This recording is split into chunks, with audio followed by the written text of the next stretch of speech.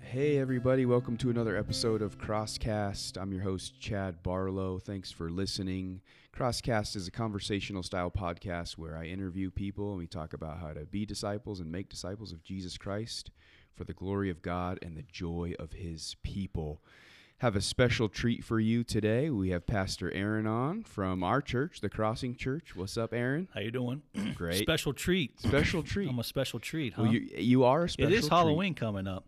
Reformation Day, you mean? Reformation Day. So make sure you go out and buy the big candy bars for the kids that come. Amen. Don't skimp on them little things. Give them the big bars, baby. Okay, I know what house I'm coming to then with Zeke and Callie. Absolutely.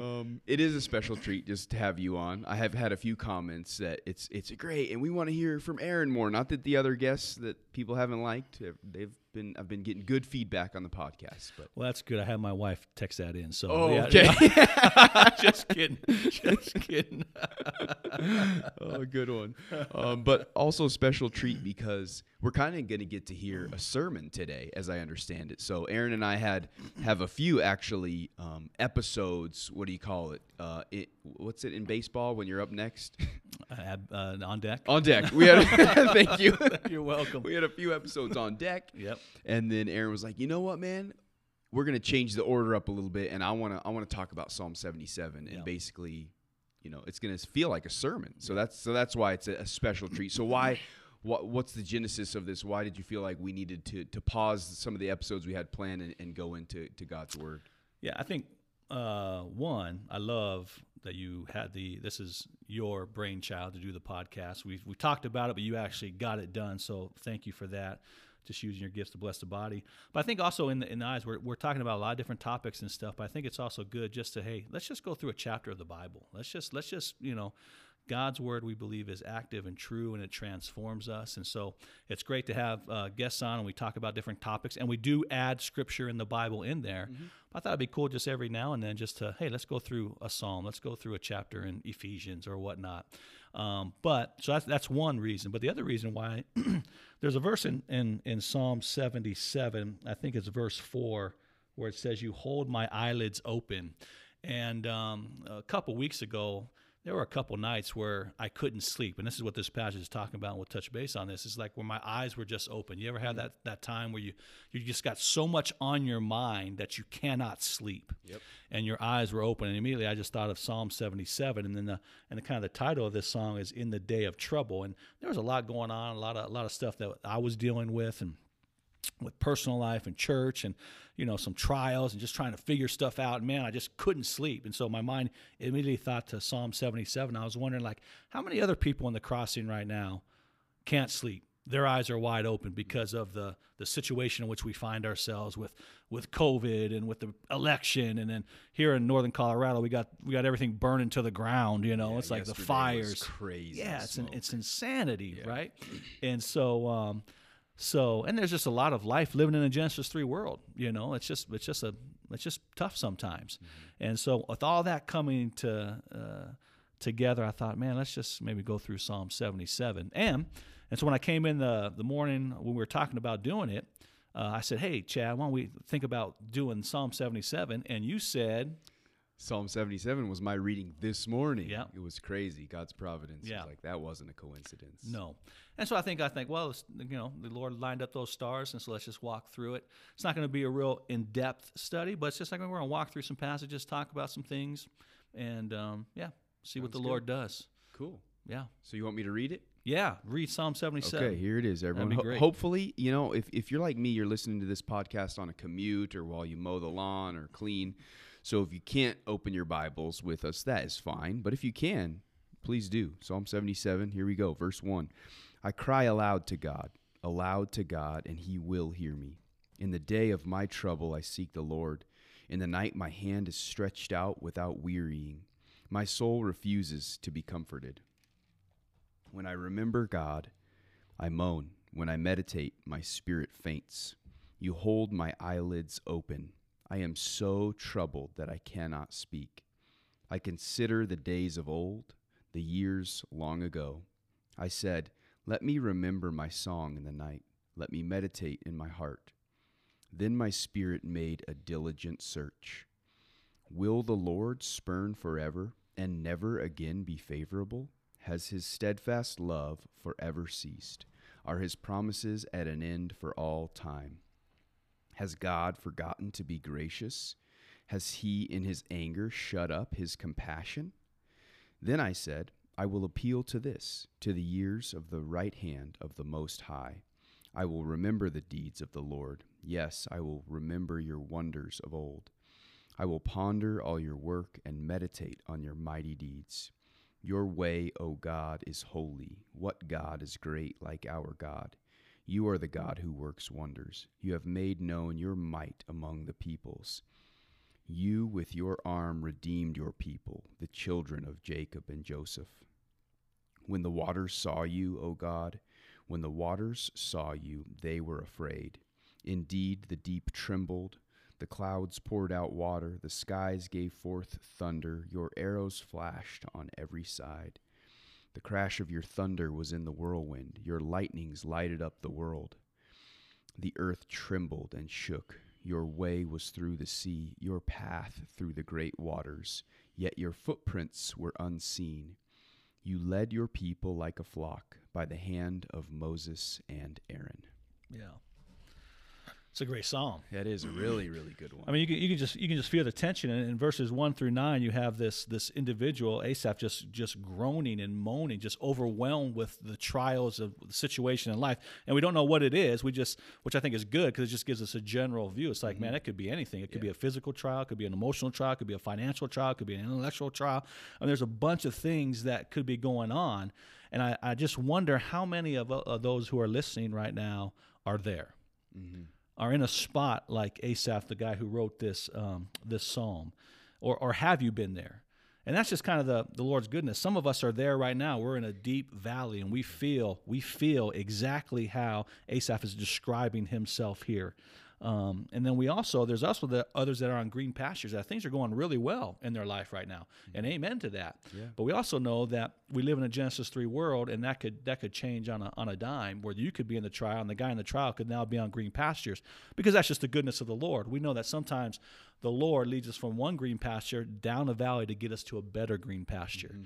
And so that's just part of life. And I think this psalm, again, 1 through 9, has this guy's angst and trouble heart. And then he gets his eyes off himself and off his situation and onto the Lord, and things change. Mm-hmm. And I just look back on I'll be 49 here in a couple months. Well, in December. So yeah, I thought you said 50. You're just 49. Well, no, I'm almost 50 there. If I round up, man. Not a 50 burger yet, man. Oh, man. Round up. Give yourself a year. No, I love it. I'm not scared of 50. Let's go. I love getting old. Let's go. I love it every season. But anyways, but that second half, he gets his eyes on the Lord. And as I looked over my life, I mean, that's just it. There have been times where I've been in the tank like Asaph, and I've been moaning and moping, and my eyes have been wide open, and I have no idea what to do. Mm-hmm. I've even cried out to the Lord, as we'll see here, and it seems like God is silent. And yet, when I just continue to persevere in prayer and seeking the Lord, he shows up, and he shows up in a big way. So that's kind of what I want to touch base on. And the one thing about the Psalms and people in this situation, I love how one talks about the Psalms. He says this: much of Scripture speaks to us, but the Psalms speak for us. And I think that's really good, because it gets down to the nitty-gritty of life, the grittiness of life, and how hard it can be sometimes. It's very honest. That's what I love about the Scripture and the Bible. It's very honest. It speaks to our roller coaster life that we all live in every facet. And so, I think Psalm 77, let's just dive into this and just kind of go line by line, verse by verse, but just walk through it. Again, Asaph is the author, and he was kind of David's chief musician. So he was the head lead worship leader for King David, right? Cool. And he wrote a lot of Psalms. He wrote at least 12. So he's put more ink in Scripture than guys like Peter and James, which is pretty impressive thing. So this guy has a lot to say. The Lord has used this guy to really speak, and all of them were in the Psalms. He wrote Psalm 50, 73 through 83. So pretty cool deal. Cool deal. And so Psalm 77:1, I mean, just look how he starts out. Again, no, just listen to the honesty and the emotion behind it. He said, I cried aloud to God, and he will hear me. I mean, you just hear this, and he just like, well, I prayed to the Lord. No, he cried out. Cry out is another word for prayer. And he cried out aloud. And we see that word repeated twice. So this is not some quiet prayer. This is a guy that's like screaming or crying out loudly to the Lord as he's, in bed or whatnot. Yeah, he's distraught. He's distraught. Yeah. Right? He's in a place where the only thing that he can do is to cry out to the Lord. Yeah. So it's more than a somber prayer, but it's a cry of pain. You can feel the emotion behind it. He's feeling the trouble in his soul, and it's gripped his heart. And he's like, man, I'm crying out to the Lord. We see in verse 2, it doesn't get any better when he cries out. And in fact, you'll see this trajectory. It actually, as he's crying out, he even gets worse. He goes into more of a deeper spiral. He says, in the day of my trouble, I sought the Lord, or I seek the Lord in the night. That's what we talk about in night in bed. My hand is stretched out with wearying. My soul refuses to be comforted. Mm. That's crazy. Yeah. He's crying out, but he's not getting anything. So his soul is like fighting the temptation to be comforted. And he says, when I remember God, I moan. When I meditate, my spirit faints. So right now he's trying to pursue the Lord and thinking, and all he's getting is moaning. Yeah. Fainting. Yeah. My soul is like in confrontation with the Lord. It's a crazy spot to be. Yeah. This is open and honest. You don't hear too many people talking like this in today's day and age, because people would probably rebuke you like, whoa, what are you doing? Yeah. But this is real life. And so there's times to be able to be like, man, I've been seeking the Lord and I'm hearing nothing. Yeah. In fact, my soul moans. And that word moan there is used in other places of Scripture, and it has the idea of a dog howling because he's been in pain or feeling the pain. Oh, man. Is there anything sadder than a dog howling? No. A hurt dog? I mean, think about that. So you're getting the idea of where this guy is at. He's crying out, and his heart response is, I'm rejecting to be comforted right now. And honestly, I was going to say, I'd say I've struggled with depression on and off my whole life, and you get in this state where you don't really want to be comforted. Yeah. Which is a really dark, sad place where it's like, I know the Lord could probably get me out of this, but I just kind of want to stay here because I'm just so upset. Mm-hmm. That's a tough spot to be. Yeah. And I would even submit that probably every Christian has been there. Yeah. And some of you guys might be in there right now. Yeah. You might be exactly here. And this is, like you said, it's a dark place. Yeah. But as we continue to go, we see that there's hope. But it keeps getting worse in verses 4 through 9. He says he can't sleep, verse 4. That's why I referenced earlier what was happened to me a couple weeks ago. You hold my eyelids open, and I can't even speak. I'm troubled that I cannot speak. I mean, again, we've all been there. It's like, man, I was just laying in bed. I don't know what to say, and my eyes, I couldn't sleep. Just because of the overwhelm of the trouble. And again, Asaph just tries to remember the Lord and makes a diligent search in verse 6. And the answer that pops into his mind are questions. The questions are, does the Lord love him? Is the Lord around? How's it go? Your steadfast love. Will the Lord spurn forever and never again be favorable? Has his steadfast love forever ceased? Are his promises at an end? Has he forgotten to be gracious? I mean, holy cow. Has his anger shut up his compassion? Right? I mean, who has been there? We've all been there. Yeah. And those words, it's like, oh, God's just left me forever. I mean, again, look at the words that he's using. It's just this deep, dark place. And he's like, where is the Lord? Has he forgotten me? Now, of course, we know the answer is, of course not. The Lord never forgets us. If we're in him, we're his children, and nothing can separate us from the love of God. But there are times where life can be so difficult and hard, and things are happening, we just can't understand them, that we feel like, man, Lord, where are you? Yeah. Right? And we see that throughout. I mean, you see the great men and women of faith, they have these same questions throughout, from Genesis through Revelation. You see people go into the tank. And so I love what Charles Spurgeon said a little bit about this. Charles Spurgeon, we know, is one of the great pastors, preachers of our time, and this is what he said about Psalm 77, 1 through 9. He said, some of us know what it is, both physically and spiritually, to be compelled to use these words. No respite has been afforded us by the silence of the night. Our bed has been a rack to us. Our body and mind have been in torment, and our spirits in anguish. I mean, just great. I mean, like our bed is almost like our torture chamber. Torture, right? yeah, that's what I thought. Torture. We're just getting tortured. It's a rack to us in our body and mind. It's a constant torment. And so I think when we see these first, 9 verses, I think we can all relate. And I think one thing I want to say is like, it's okay if you're here, and you see the life is just coming down. I mean, we have some individuals that are dealing with some crazy stuff in the body right now. And man, they're here, and they need some care and some comfort, but because this is where they're at.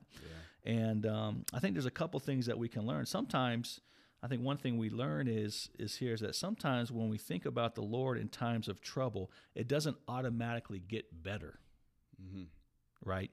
Yeah. I think sometimes the Lord allows it to get even worse. Yeah. So that he can pull us out even that much more, and we can see our need and our dependence on him. I mean, we've just been going through the Exodus story, and we saw that Moses got called by the Lord to go free his people from Egypt, right? Yeah. After 40 years of training in the desert, Moses said, the Lord says, all right, Moses, you're my man. Let's go back. This is what's going to happen. It's actually going to get worse because Pharaoh's not going to listen to you. And he goes back, and at first when Moses says, here I am, we're going to free, and they're like, yes. And then, they goes to Pharaoh, and Pharaoh does what? He doesn't let him go at the first time. He says, hey, Moses asks him nicely to let him go. He's like, no. In fact, I'm going to make it harder on you guys. Yeah. And it actually gets worse. Yeah. And you see the people just start to, get angry at Moses. What have you come to do? You made it worse for us. And so sometimes that happens in life. You can even think of King David. He gets this call. But sometimes things get worse before they get better in his life. Yeah. And so I think that's one of the first things that we can see is that sometimes when we think about the Lord in the midst of trial and we seek him, sometimes there might not be immediate effect of the Lord coming in and saving the day. Yeah. Sometimes it's going to take some while. I know we live in a fast food society and we can get everything now, by the click of a button. I mean, we can get our food ordered to us at our house now. We don't even have to get in the car to go to it, right? I mean, and it gets delivered to us. Yeah. And so I think this is just a good principle. Now, is the Lord there? Absolutely. Does he care for us? Absolutely. Yeah. Is he walking and guiding us through this place right now? Absolutely. Even though we can't see it, absolutely, without a shadow of a doubt, he is there. Yeah. And we know that he's doing this for a purpose. That's where my mind went, if I can interrupt you really quick. Yeah. In the second half of verse 1, he says he'll cry aloud to God, and he will hear me. Yep. And I instantly thought, what a comfort that is, but how we can actually wish, well, what I really want, though, is an answer on my timing. Yes. Kind of like you're getting at, is like we can trust that God will hear us every time we cry out, but that's the answer, the deliverance is going to come on his timing and not ours. Great point. And the one thing about God's timing is he is always on time. Amen. He is always on time. And just like you point out, we want that immediate answer, and we want to be at right now. Sometimes we're early, sometimes we want, we're late, but God is never early or late. He's always right on time with his answers. Yeah. And you just see that throughout Scripture. And in fact, you see that throughout my own life too, where he's been on time. Mm-hmm. So, that's a great thing. But we see these pronouns where this Asaph is just focused on himself, and everything is just looking at him, and he's describing his situation. And then we see a transition in verse 10. And it's a great transition. In fact, before we get there, one other thing I want to point out that I think we can learn from this, I think is really, really good. It's like, I think we can learn and accept that genuine faith does coexist with doubt. Totally. And think about it. It wouldn't be faith if there wasn't any doubt, right? Mm-hmm. If it was 100% sure of what was going to happen, it doesn't take faith. Right. Because faith innately has element of doubt in it because you don't know what's going to happen, but you still take a step out. Mm-hmm. And I think that's a huge point that I think we tend to forget is that sometimes, doubt is real, and doubt can be debilitating when we just meditate on the doubt and we look at our circumstances.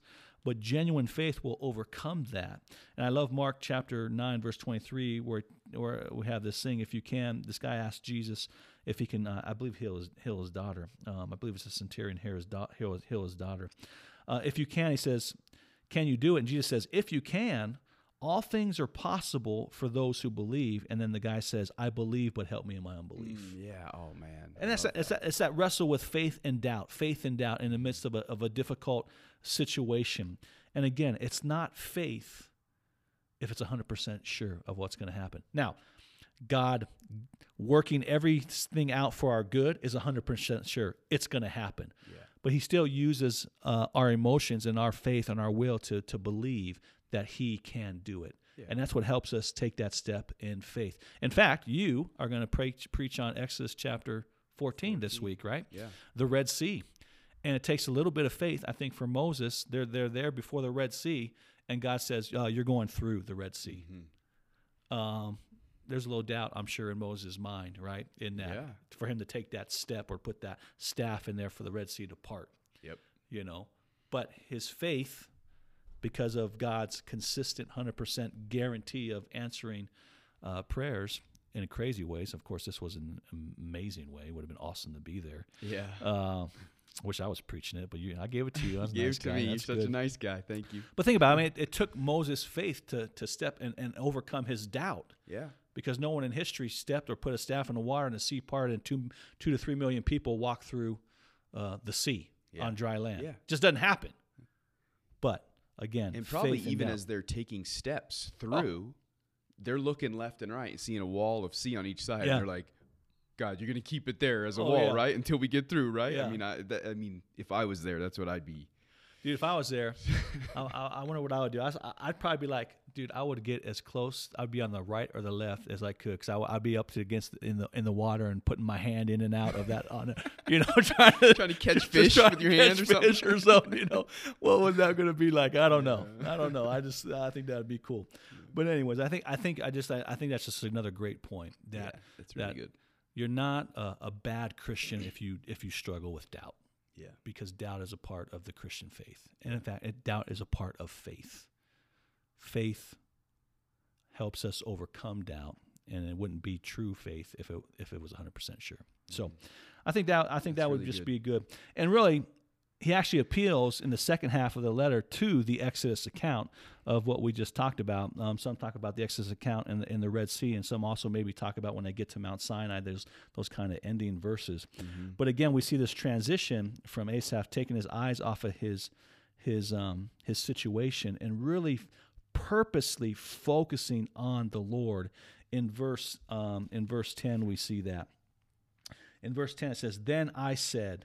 So he's starting to talk to himself. Mm-hmm. "I will appeal to the years of the right hand of the Most High. I will remember the deeds of the Lord. Yes, I will remember your wonders of old, and I will ponder all your works and meditate on your mighty deeds." And I think this is just a great principle. A great principle is to get our minds off of ourselves, because we can't really control much, mm-hmm. right?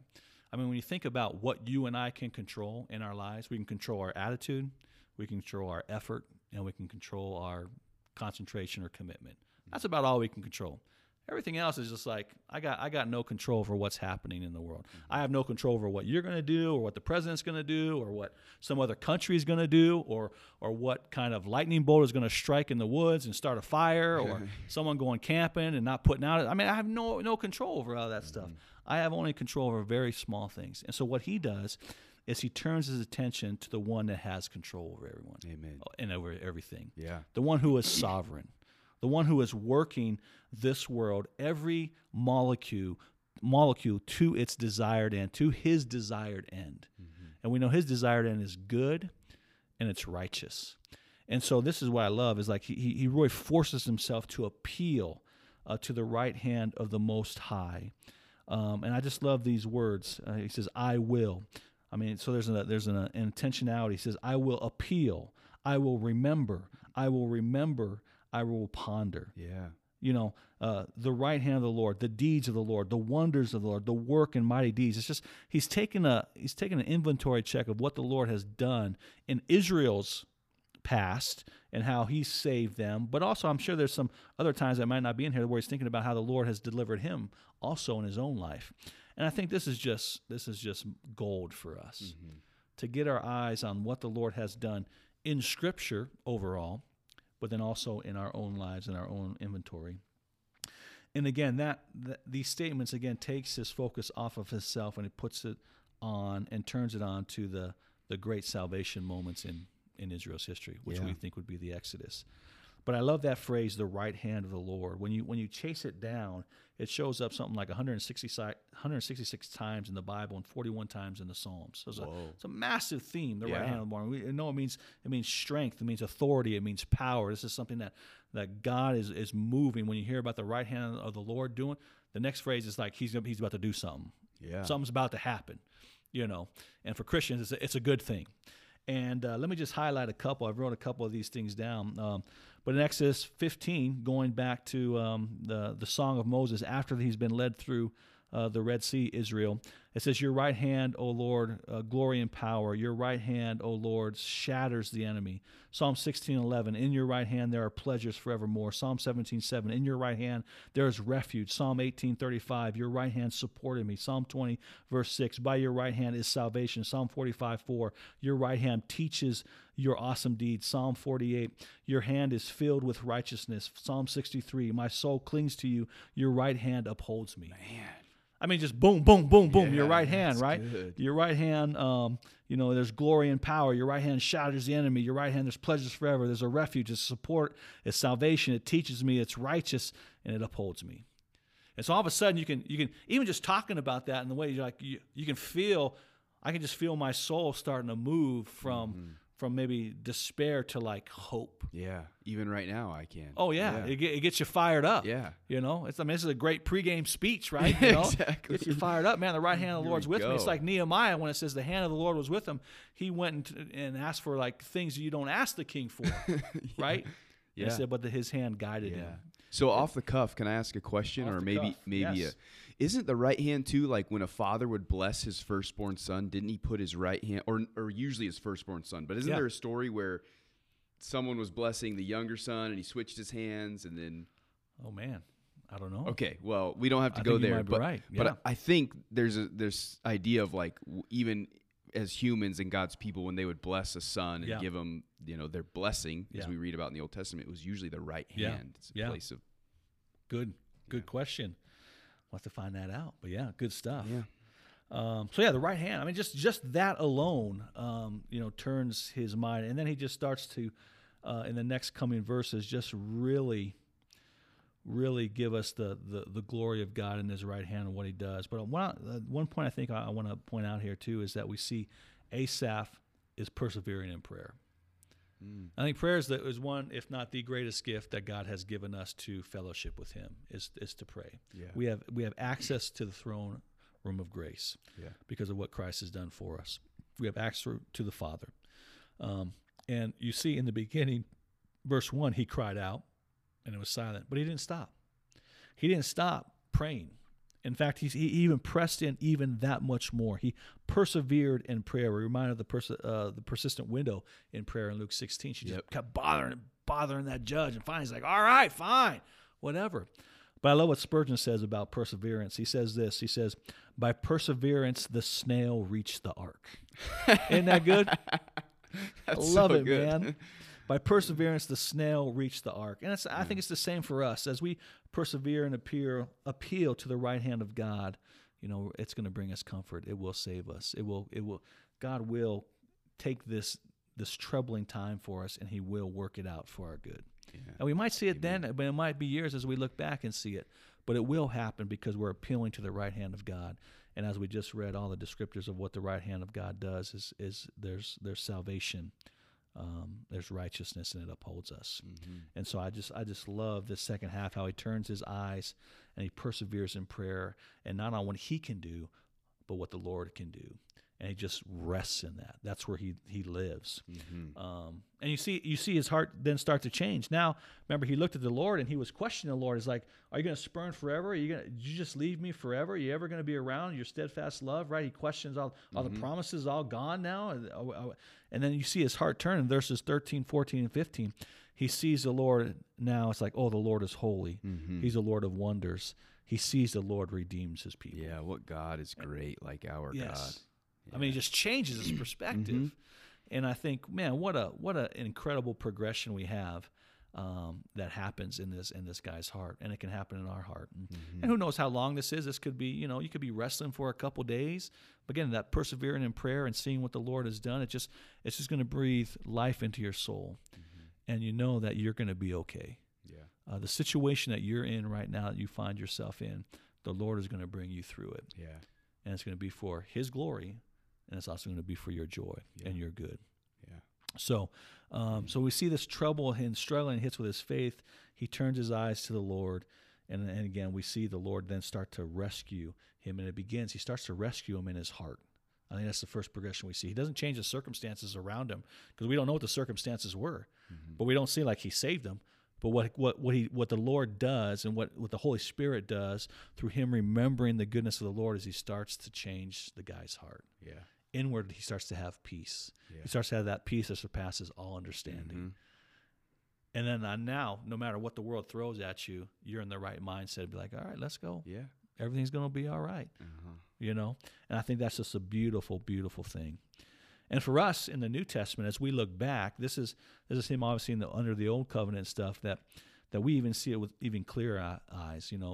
He's highlighting the Exodus here and the works that the Lord does, but we have a greater Exodus in the New Covenant with Christ and what He has done with this life, death, and resurrection.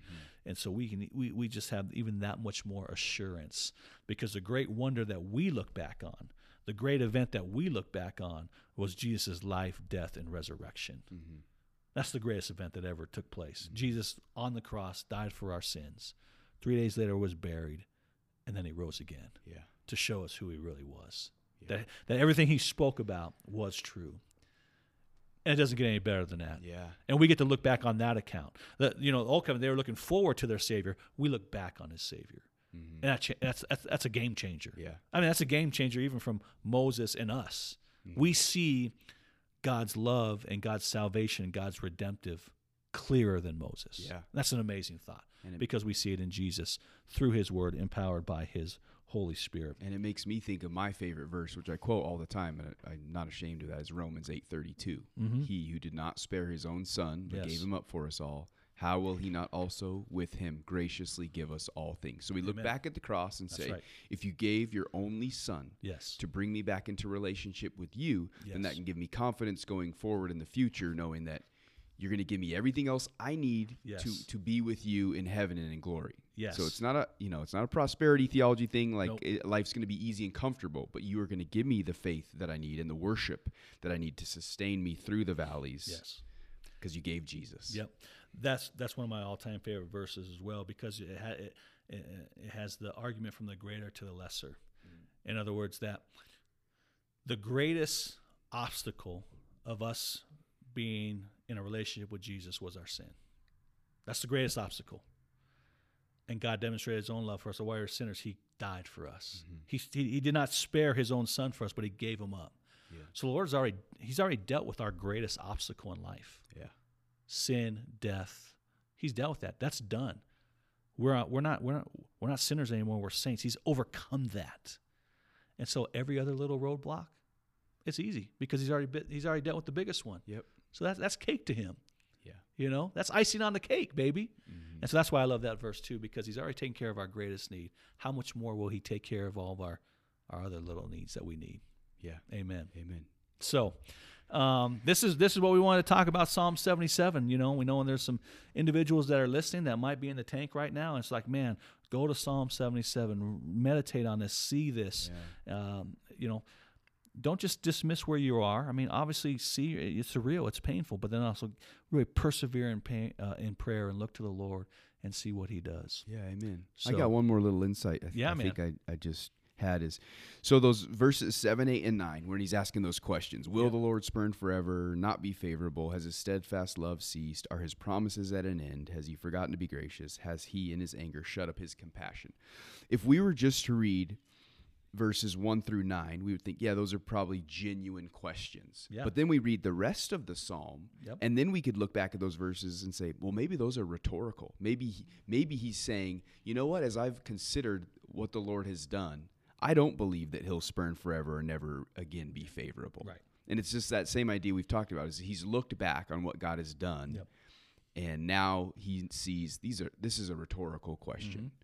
And the big shift that you said was when he got his eyes on the Lord. That's right. When he was on himself, hey, maybe these are genuine questions. Yep. And then when he looked at the Lord and his works, it's like, these are rhetorical. I trust that God Yes. is going to continue to be himself. He's shown us his character. Yep. Yep. And he gets it done every time. Amen. He shows up every time. Every time we come up to the Red Sea, he shows up to part that sea so we can move forward. Amen. So that's really good, Aaron. Thank you. This Yeah. was food for my soul, and I believe for the listeners as well. yeah, well, it's good for my soul. Yeah. Because again, I was there 2 weeks ago. I was in that, man, and Psalm 77. It just, again, that's what I love about God's word, man, and that's where we need to go first and foremost through prayer. After we pray to the Lord, man, it's like get to His word. Yeah. I mean, it truly is the playbook of life, and it will answer all the questions that we have on life, liberty, and the pursuit of happiness. Amen. Amen. There we go. All right, everyone. Well, God willing, you'll hear another episode in the following weeks. God bless you guys. Talk to you later.